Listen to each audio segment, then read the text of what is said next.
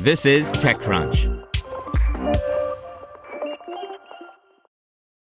If you enjoy this podcast, you should check out The Hustle Daily Show. More than 3 million young professionals read The Hustle Daily's email for its irreverent and informative takes on business and tech news. Now they have a daily podcast called The Hustle Daily Show, where their team of writers break down the biggest business headlines in 10 minutes or less and explain why you should care about them. They'll also do deep dives on topics like why it's nearly impossible to buy an original Bob Ross painting. I recommend the show about a university that's using a hologram of Albert Einstein to teach science. Search for The Hustle Daily Show in your favorite podcast app. This is TechCrunch. Hands-on with Walmart's new but buggy text-to-shop feature by Sarah Perez. Walmart recently introduced a new way to shop via text. Last month, the retail giant launched its text-to-shop experience, which allows mobile consumers across both iOS and Android devices to text Walmart the items they want to purchase from either their local stores or walmart.com, or easily reorder items for pickup, delivery, or shipping. However, the chat experience as it stands today does not come across as fully baked, our tests found. The chatbot said confusing things, and the user interface at times was difficult to navigate, despite aiming to be a simpler, text-based shopping experience. Conversational commerce, or shopping via text, is an area that's been seeing increased investment over the past couple of years, with numerous startups entering the market. Walmart, too, has connections with this space, as its former head of U.S. e-commerce, Mark Lowry, backed a conversational commerce startup, Wizard. And Walmart itself acquired assets from a design tool called BotMock, which had built technology that allowed companies to design, prototype, test, and deploy conversational commerce applications. The new text-to-shop feature, meanwhile, was built in-house using internal IP in partnership with Walmart's global tech team and was tested with customers ahead of its launch. The beta version was available for around a year's time before December's public debut, but had only been accessible on an invite-only basis. At launch, the text-to-shop feature allows customers to shop Walmart's entire assortment via chat, whether that's your weekly grocery order from a nearby store or an e-commerce order you want shipped to your home. Customers more recently began receiving emails to alert them to the fact that text-to-shop was newly available, which prompted our tests. The feature was also highlighted in Apple's announcement of its new Apple Business Connect dashboard, which allows businesses to manage and update their information on Apple Maps. Here, Walmart partnered with Apple, so customers who visit the Walmart Business Listing Card on Apple Maps could tap on a Message Us button to get started with a text-to-shop session. In theory, chat-based shopping is supposed to simplify online shopping by bringing it into a more familiar texting interface. But in practice, Walmart's chatbot made some missteps when we tried it, making for a more cumbersome experience compared with a traditional order placed through the Walmart website or app. The initial steps in getting started with text-to-shop was easy, however, as you just sign into your Walmart account and agree to its terms. The bot then sends you a helpful introduction and some tips on how the system works.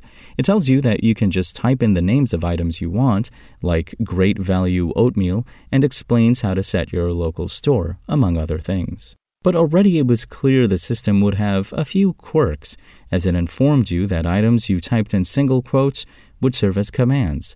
For example, typing reorder with quotes would allow you to buy things again. This seemed like an odd requirement, given that the word reorder wouldn't likely match a product a customer wanted to buy through text-based shopping, or at least it should be assumed that a text with that word is a command. Plus, it puts an unnecessary burden on the end user at a time when they've just started trying to learn a new system. In my tests, I ordered a few basic items like milk, eggs, bread, and water. The system didn't immediately warn me that I had lingering items in my cart from an online order I had abandoned weeks ago. The system also doesn't prompt you upon your first text to choose whether you want to start an order for delivery, pickup, or shipping. Instead, it returns a selection of options that match your request. But the way it did so was confusing. In my test, I typed 2% milk and it responded twice with possible options. Okay, 2% milk, 3 choices coming down, the bot said, followed by a link that takes you to a list. But then it replied again, these are the closest options I found for 2% milk, and offered another list. After picking an item, you're instructed to select one of these options next, which offered choices like search for pickup, search for shipping, or search for delivery. It would seem that asking the customer how they were shopping should have been the first step, especially if product availability varies by order type.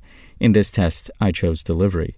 That's when the bot texted me that I now had 6 things in my cart, a surprise since I hadn't remembered my earlier abandoned choices. That one was on me though, I admitted. I tapped View Cart to delete the weeks-old selections. The bot didn't immediately display the cart. Instead, it responds with your item count and total. You then have to tap a link that follows to view the cart, which pops up in another screen. I expected this to operate like a web version of a Walmart checkout page. The screen was missing obvious tools to delete items or change the quantities, which you would normally find on an e-commerce shopping cart page. In fact, the interface instructs you to tap to view, select, or remove, but presents radio buttons to tap and then a send button at the bottom to, well, I don't know. How would it know if I was instructing it to show me the item or remove it, I wondered. And why would I even need to view the item elsewhere when its full name, photo, quantity, and price are shown here? Still, I tapped Send to remove the old items, which were not the newly added milk, only to be returned to the main chat screen where I was informed, inaccurately, okay, all milk taken out. Now my cart had 5 things, it said. It had only removed 1 of my selections. I tried again, tapping the other 5 items to be removed, and again the bot responded, okay, all milk taken out. In reality, the milk was the only item that remained. The bot was wrong. Now, with only the milk remaining, despite the texts to the contrary, the bot asked me what I wanted to do next. Maybe view cart or checkout? This is a very dumb bot, I thought. Does anyone get just milk delivered and nothing else? I wasn't ready for that, so I tried another query. Eggs, I typed. The bot only returned 3 choices, all Walmart brand large white eggs but in different sizes.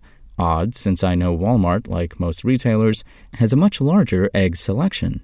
Organic eggs, I texted, hoping for better egg options. This worked, and I added Pete and Jerry's eggs to the cart without hassle. The bot now updated me on my total. My cart had 2 items, milk and eggs, and my subtotal was $10.40. I'm not sure it's a good idea to tell the customer the running price if they don't ask. Yikes. Then I tried something to intentionally confuse the system. Knowing that end users often don't play by the script, I scrolled back up to tap pickup instead of delivery. This is the kind of thing a customer might do if they think choosing pickup would offer them a different selection of eggs.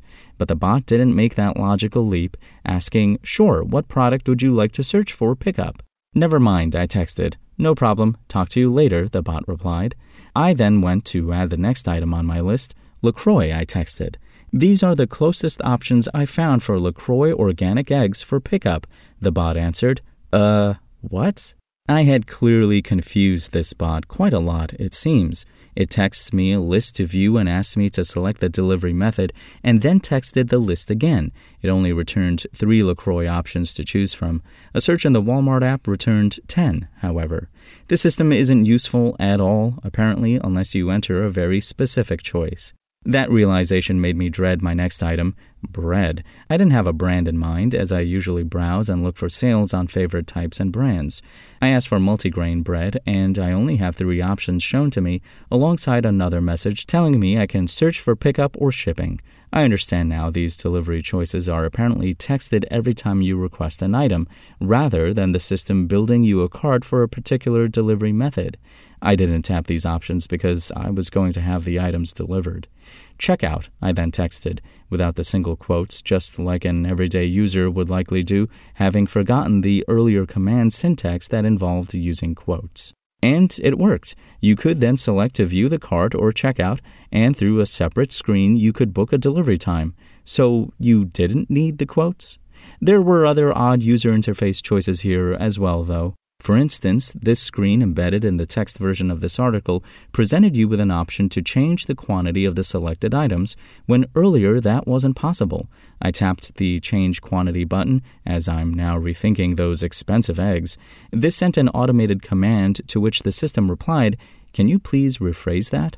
I wonder if some of the issues with the bot are because it didn't know my local store somehow, even though this is already configured under my Walmart account, which I had authenticated with to start. Set store, I typed, even using the single quote format. The bot told me to choose my location and texted me 2 options. Both were my home street address without the house number. Both were identical options. At this point, it felt like the process of ordering a few basic things has become an ordeal and has taken a lot longer than the traditional method of searching in Walmart's app and adding things to the cart. If conversational commerce like this is the future, I'd say this is very much still a work in progress. I abandoned the cart and didn't complete the order. When I asked Walmart about some of the issues I encountered, wondering if this was all still a beta test, a spokesperson said the company would continue to refine and optimize text-to-shop to ensure we're providing the best experience possible for our customers. Let's hope. Spoken Layer.